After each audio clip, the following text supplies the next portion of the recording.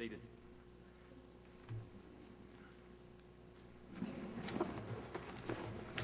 I do a Southern fundamentalist sound check. Okay.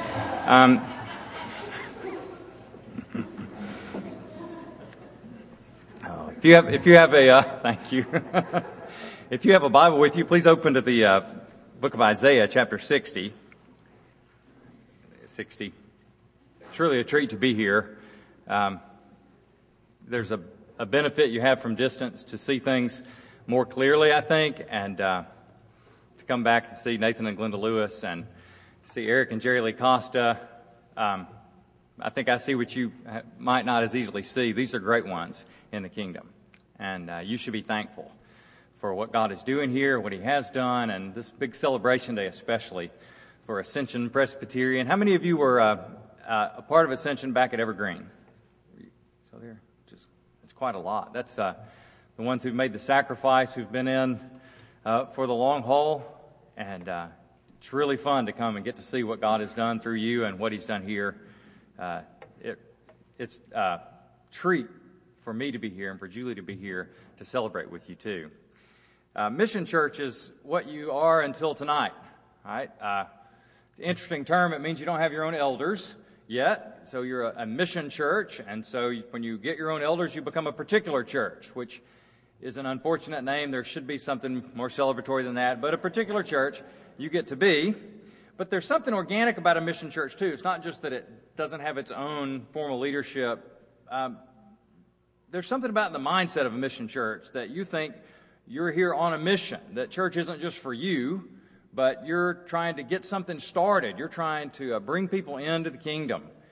You want new people to convert to faith in Jesus Christ, and you want to see a church built up that wasn't there before. And it's a very different mindset than a consumer's mindset in a church, where you go to find a church you like, that suits you, where you feel like your needs are met and your kids are not unhappy, and so you can have a nice church to enjoy. A mission church, you go to sacrifice. You go for the sake of other people instead of for yourself. And typically, when you transition from being a mission church, you don't just get elders, but you also change your mindset. And you go from thinking of yourself as a church on a mission to a church that's now nice for me. I've succeeded, I've arrived, I sacrificed, and now I get to enjoy it. And your DNA points you in a different direction because Evergreen was never that church. Right? They never quit being a mission church even when they became a particular one, because they stayed on Jesus' mission. And it didn't change just because they got elders. It just equipped them to pursue that mission better. I want to talk to you today about that too, the mission church that stays on mission after they become a real church. That you don't start to think of this as just a church for yourselves, just a place where you can be comfortable, where you can enjoy the fruits of your sacrifices and success, but where you can continue to pursue what God has for you and for His kingdom here in Hillsboro. So I want us to look at Isaiah 60 to do that. It's a description of the future beauty of the church, what God is going to make the church be eventually. And I'm just going to read the first few verses of it as we begin, and then we'll read the rest of it as we go through. But I want us, as we think about what it's going to mean for you to be a particular church, to think about what it is that God has in mind for His church, what He intends to do through her. So let me pray for us first, and then we'll read the Scripture. Father, we ask that you would grant us a glimpse of your eyes on your church, that we might see her for what you're making her, that we might tap into some of the affection that you have for her, that we might have high hopes for her that would make us willing to sacrifice in her cause. Use your word in our lives today to cause us to love your Son and to love the church that He's making a bride for Himself. We ask in Jesus' name, amen. Hey, read with me the first three verses in Isaiah 60. Arise, shine, for your light has come, and the glory of the Lord has risen upon you. For behold, darkness shall cover the earth, and thick darkness the peoples, but the Lord will arise upon you, and His glory will be seen upon you. And nations shall come to your light, and kings to the brightness of your rising. And this is the word of the Lord. Thanks be to God. Somebody told me that I use a lot of Lord of the Rings illustrations. I don't believe that, but I'm going to again. But The Hobbit's made it okay, right? Because the movie's out and we can talk about it again. It's in the front of our minds. You know, hobbits are comfortable creatures, right? Life in the Shire is cozy and sheltered and delightful. There's lots of food and lots of meals every day, and it's good to be a hobbit in the Shire. And that's where Bilbo lived at Bag End until Gandalf, the wizard, who in my analogy is either Nathan or Eric, I'm not sure, but tricked Bilbo into having a party one night for Thorin and his band of dwarves. And while they're having the party, they start singing these songs about the lost mountains and the treasure and the dragon Smaug, who has terrorized the people near the lonely mountains. And before he knows it, Bilbo is wrapped up in these songs and this idea of going off on some adventure, which no hobbit in his right mind would ever do.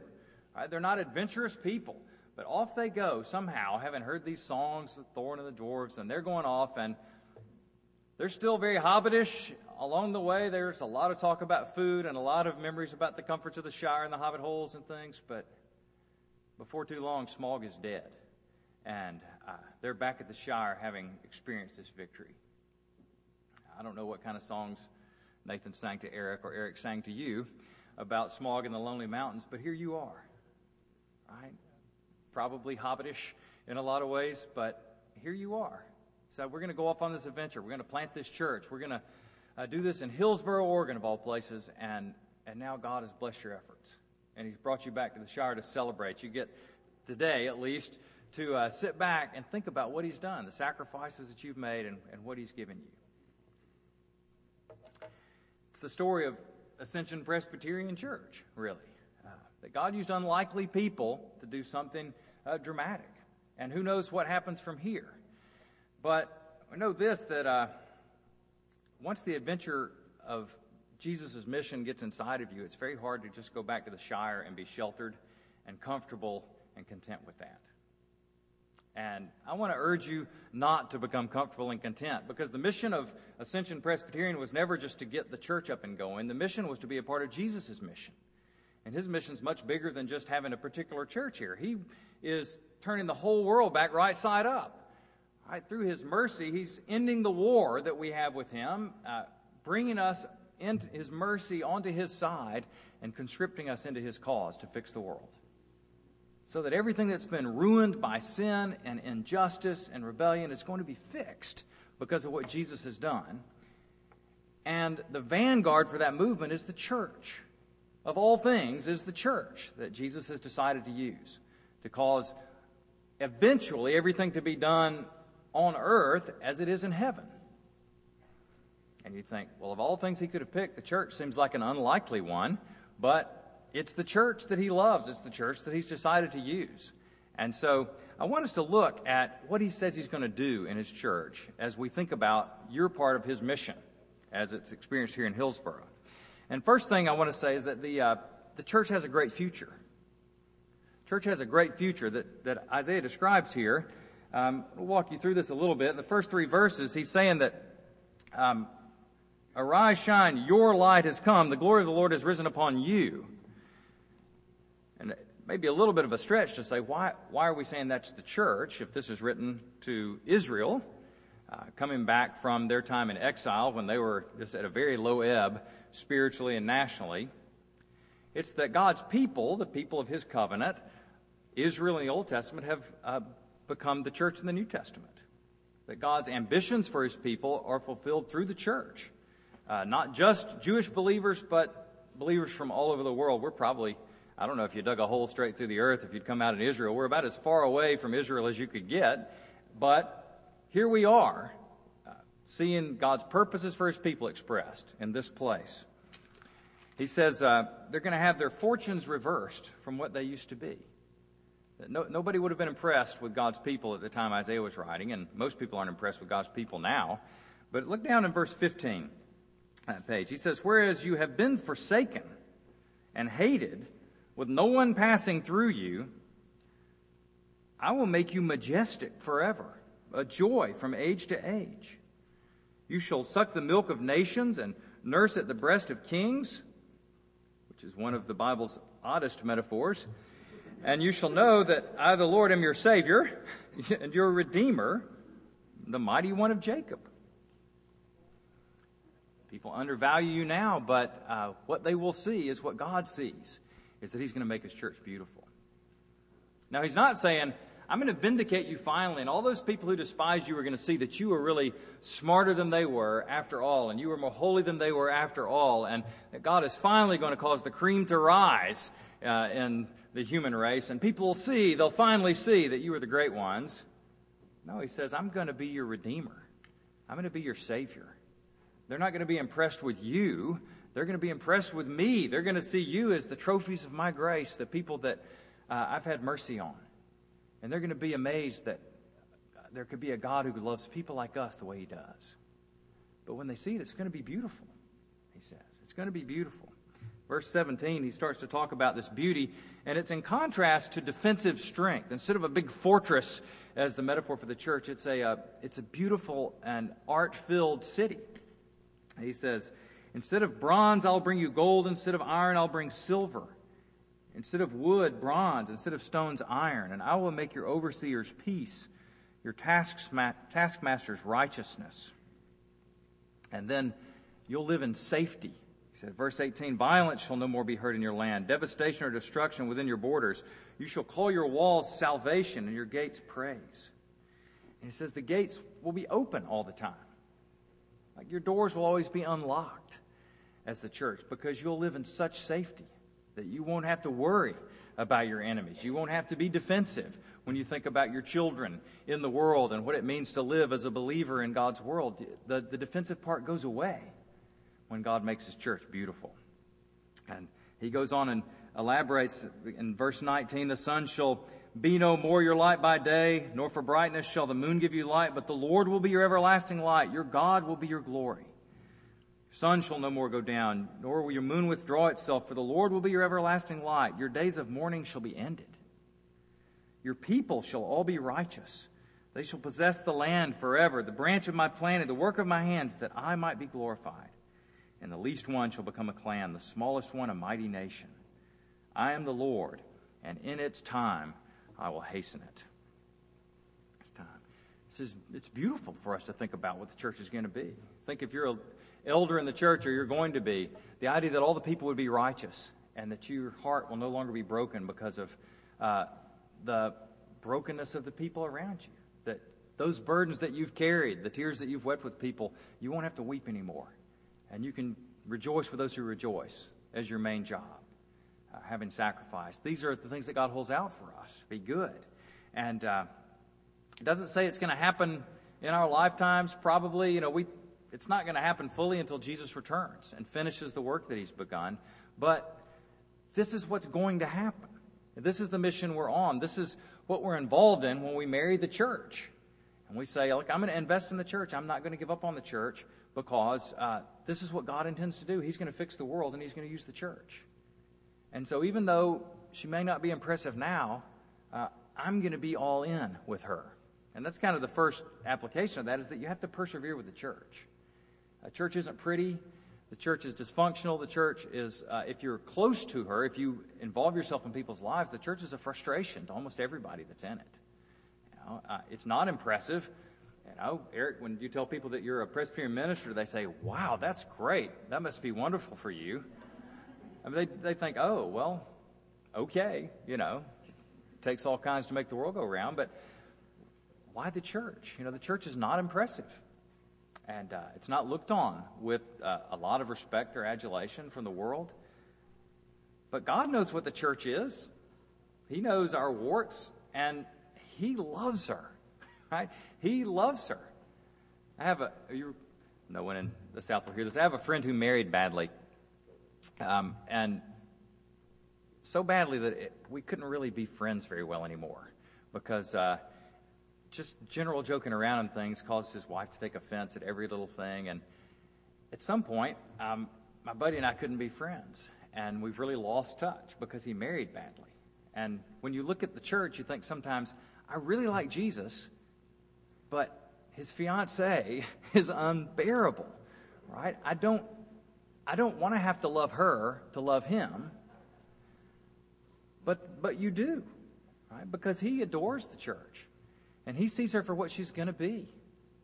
And he expects us to latch on to that affection and latch on to that vision for her and advocate for it, to stick in there with her, and to invest in her, which you have been doing. You know, in some of the hardest ways, doing a mission church where you do a lot more giving than you do getting is one of the greatest ways you can invest in the church. And but you're not through with that. Your investment in the church is going to have to go on, and it'll probably become even more costly for you as you go along. You don't get to be consumers now. You're still conscripts in the mission. And it's not going to be a church for you now. You don't just get to relax. When you're planting a mission church, you have all this expectancy about what God might do. When you pray together, you don't just pray about who's sick this week. You pray about things like who might come, and your friends who you think are asking questions about the faith that you hope will convert, and you're talking about them, you're praying about them, you're thinking about what God's going to do. You invite your friends to come. You know, you have a sense of being part of a sales force, sort of, that you're a part of inviting and bringing people into something as a mission church. And that can go away very easily, but it shouldn't go away from you. Another thing about a mission church that's different is that it's small. And small is nice. You know, people will come into your church and they'll say, what I really like about Ascension is they've got that close-knit feel, man. Everybody knows each other. They really love each other. You can sense it when you're there. And it's great. They share each other's lives, and they take care of each other's needs. And if you start inviting more people to come in here, and more people come into the faith and come into Ascension, Ascension is going to get worse for you. Right? Church won't be as good because you'll feel more detached from people. And you'll think, gosh, I remember when we all knew each other now. And we were at the leaders' meeting the other night, and they were talking about people who've been coming for a few weeks. I don't even know them. And that seems so weird. I feel like I'm losing my church. And to invite people, it's going to cost you more money to promote the mission here, and it's going to be less pleasant for you in a lot of ways. But that's what you're called to, right? Because the mission of the church isn't to get you a nice place to go to church. The mission of the church is so that Jesus' kingdom can come. So he's going to set things right, us in it, and our friends in it, as they come into relationship with him by his mercy. And that's what you're here for. That's what you're here for. And that's hard. The culture won't tell you that. Most church culture won't tell you that. But Eric will tell you that. And your home church, the mothership, will tell you that because they've lived that way in the Oregon mission. And that kind of leads to the second point, which is not only does the church have a great future, but the nations have a great future in the church. God is going to bring the nations into his church. He's not just going to vindicate us. He's going to bring people in. And he's intent on doing that. He promises to do it. I want you to look at verse 4 when he talks about this. The picture here is the return from exile. God's people in Israel have been scattered into the nations because they've been so rebellious. But they're going to come back, God says. I'm going to bring them back into Israel, but they're not coming alone. They're being brought back by their captors. But when their captors come back, they come back as converts. They come back as worshipers of Israel's God. He says, lift up your eyes all around, verse 4, and see. They all gather together. They come to you. Your sons shall come from far. Your daughters shall be carried on the hip. And you'll see and be radiant. Your heart shall thrill and exult because the abundance of the sea is turned to you. And the wealth of the nations shall come to you. People are being brought back by the converted nations so that the Babylonians and the Persians are not Israel's enemies anymore, but they're worshipers of Israel's God. They're converts now. It goes on, a multitude of camels will cover you, and that's good. The young camels of Midian and Ephah, those from Sheba will come. They'll bring gold and frankincense. What does that remind you of? The Persian kings or wise men coming, bringing gold and frankincense to Jesus when he was born. But they'll bring gold and frankincense. They'll bring good news. People from Sheba and Midian will bring good news. The praises of Yahweh, the praises of Israel's God. All the flocks of Kedar shall be gathered to you. The rams of Nebaioth shall minister to you. They'll come up with acceptance on my altar. These are pagans, foreigners, people from other religions bringing their offerings to Israel's God and having them accepted. and I will beautify my beautiful house. He says he loves his church. He sees what we can't see yet. The wealth of the nations brought in, everything that's good in the nations. That around here, you know what people say? They say, I don't really like church, but I like Jesus, so I like to go off up into Forest Park and look at the beautiful Doug firs and the cypress and say, you know, wow, this is really beautiful. This is something that can be admired. This is something that can be treasured. And here I am with Jesus, and it's great.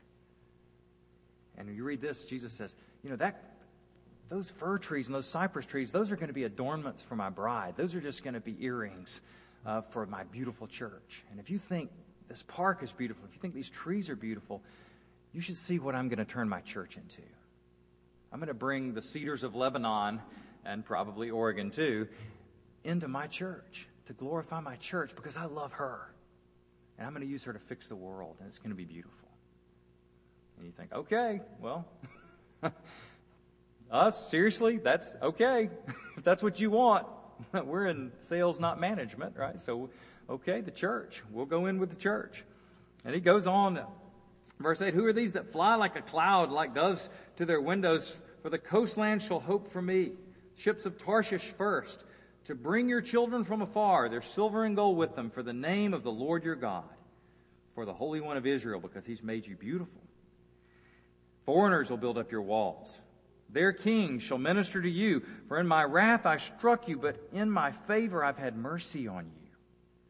Your gates shall be open continually, day and night, not shut, that people may bring to you the wealth of the nations, with their kings led in procession.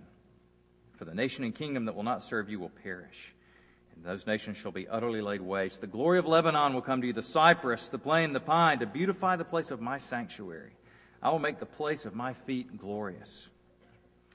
The sons of those who afflicted you shall come bending low to you, and all who despise you shall bow down at your feet.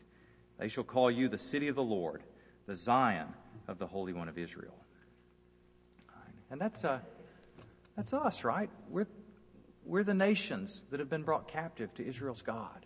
That Jesus Christ has reached out in his mercy and got Gentiles from the other side of the world to be his worshipers. And we come bringing the wealth of the nations to worship Israel's God. What this means is that you have to continue to welcome the nations as a church. You can never be a church just for you, because Jesus' mission is bigger than that. You have to be a church for Hillsboro. You have to be a church for the nations. You have to be a part of the Oregon mission, and to make the hard progress that you've made here already go further.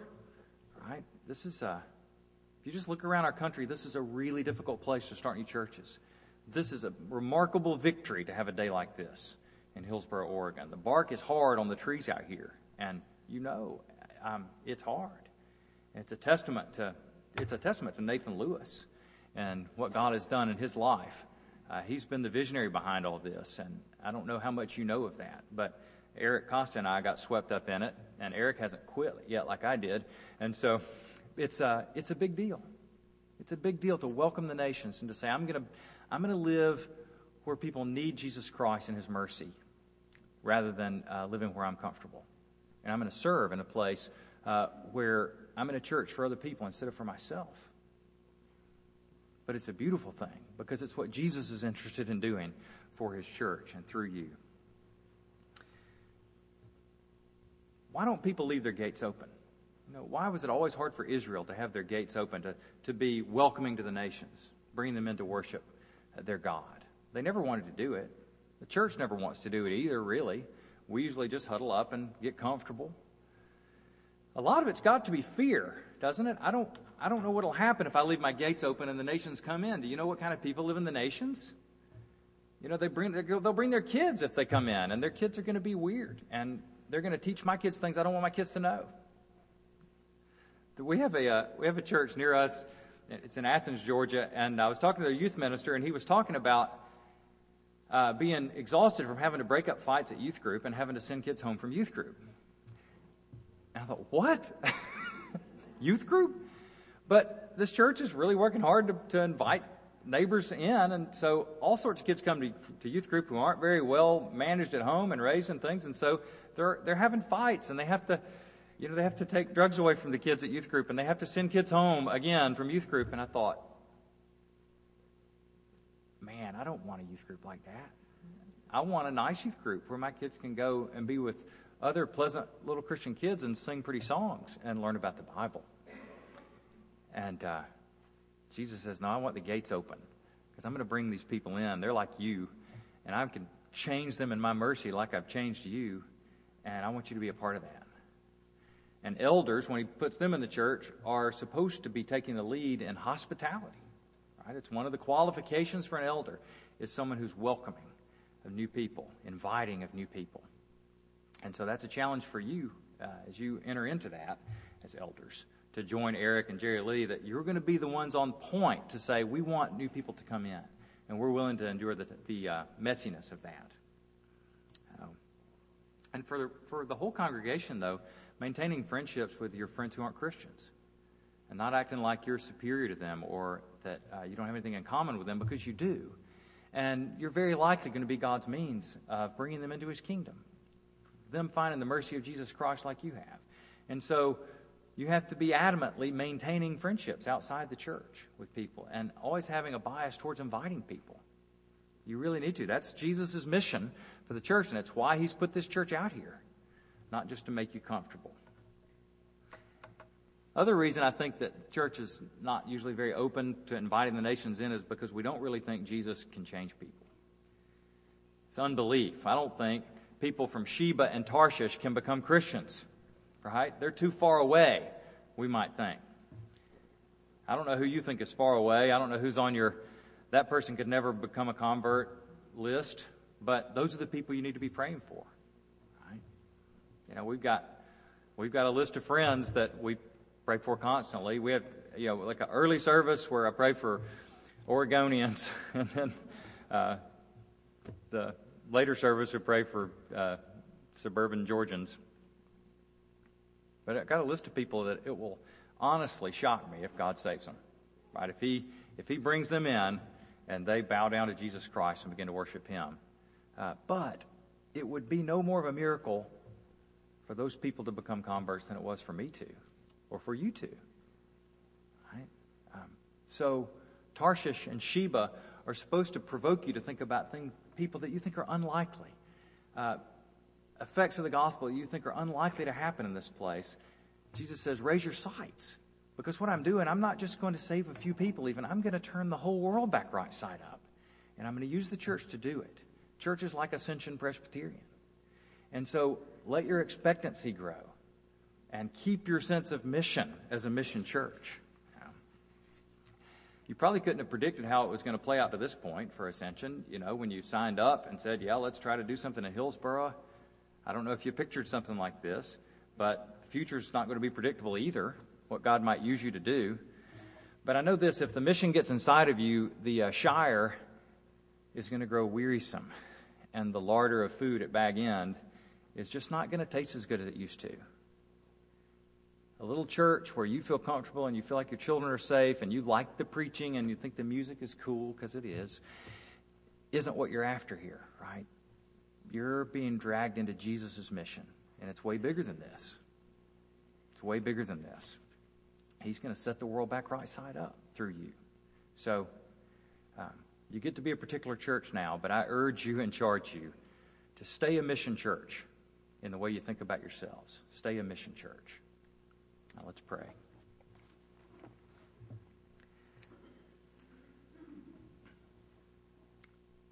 Father, we praise you for your mercy in our lives, that you brought us in, having been your enemies, having been the unlikely ones. You've brought us into your kingdom to love and worship your Son and to receive forgiveness and mercy from him. I pray, Father, that you would use this church to be the port of entry for many, many people to come into your kingdom, that you would cause people to find their lives reintegrated with you and then see the blessings of relationship with you unfold into their lives and families and neighborhoods. Father, please promote the cause of the Oregon mission here and cause your Holy Spirit to open people's minds and hearts to you. I pray that the zeal and vision of this group of people who have looked to you to do this work in Hillsboro would see you doing things that would amaze them, things that they never could have anticipated or expected. Please answer their zeal. We pray in Jesus' name. Amen.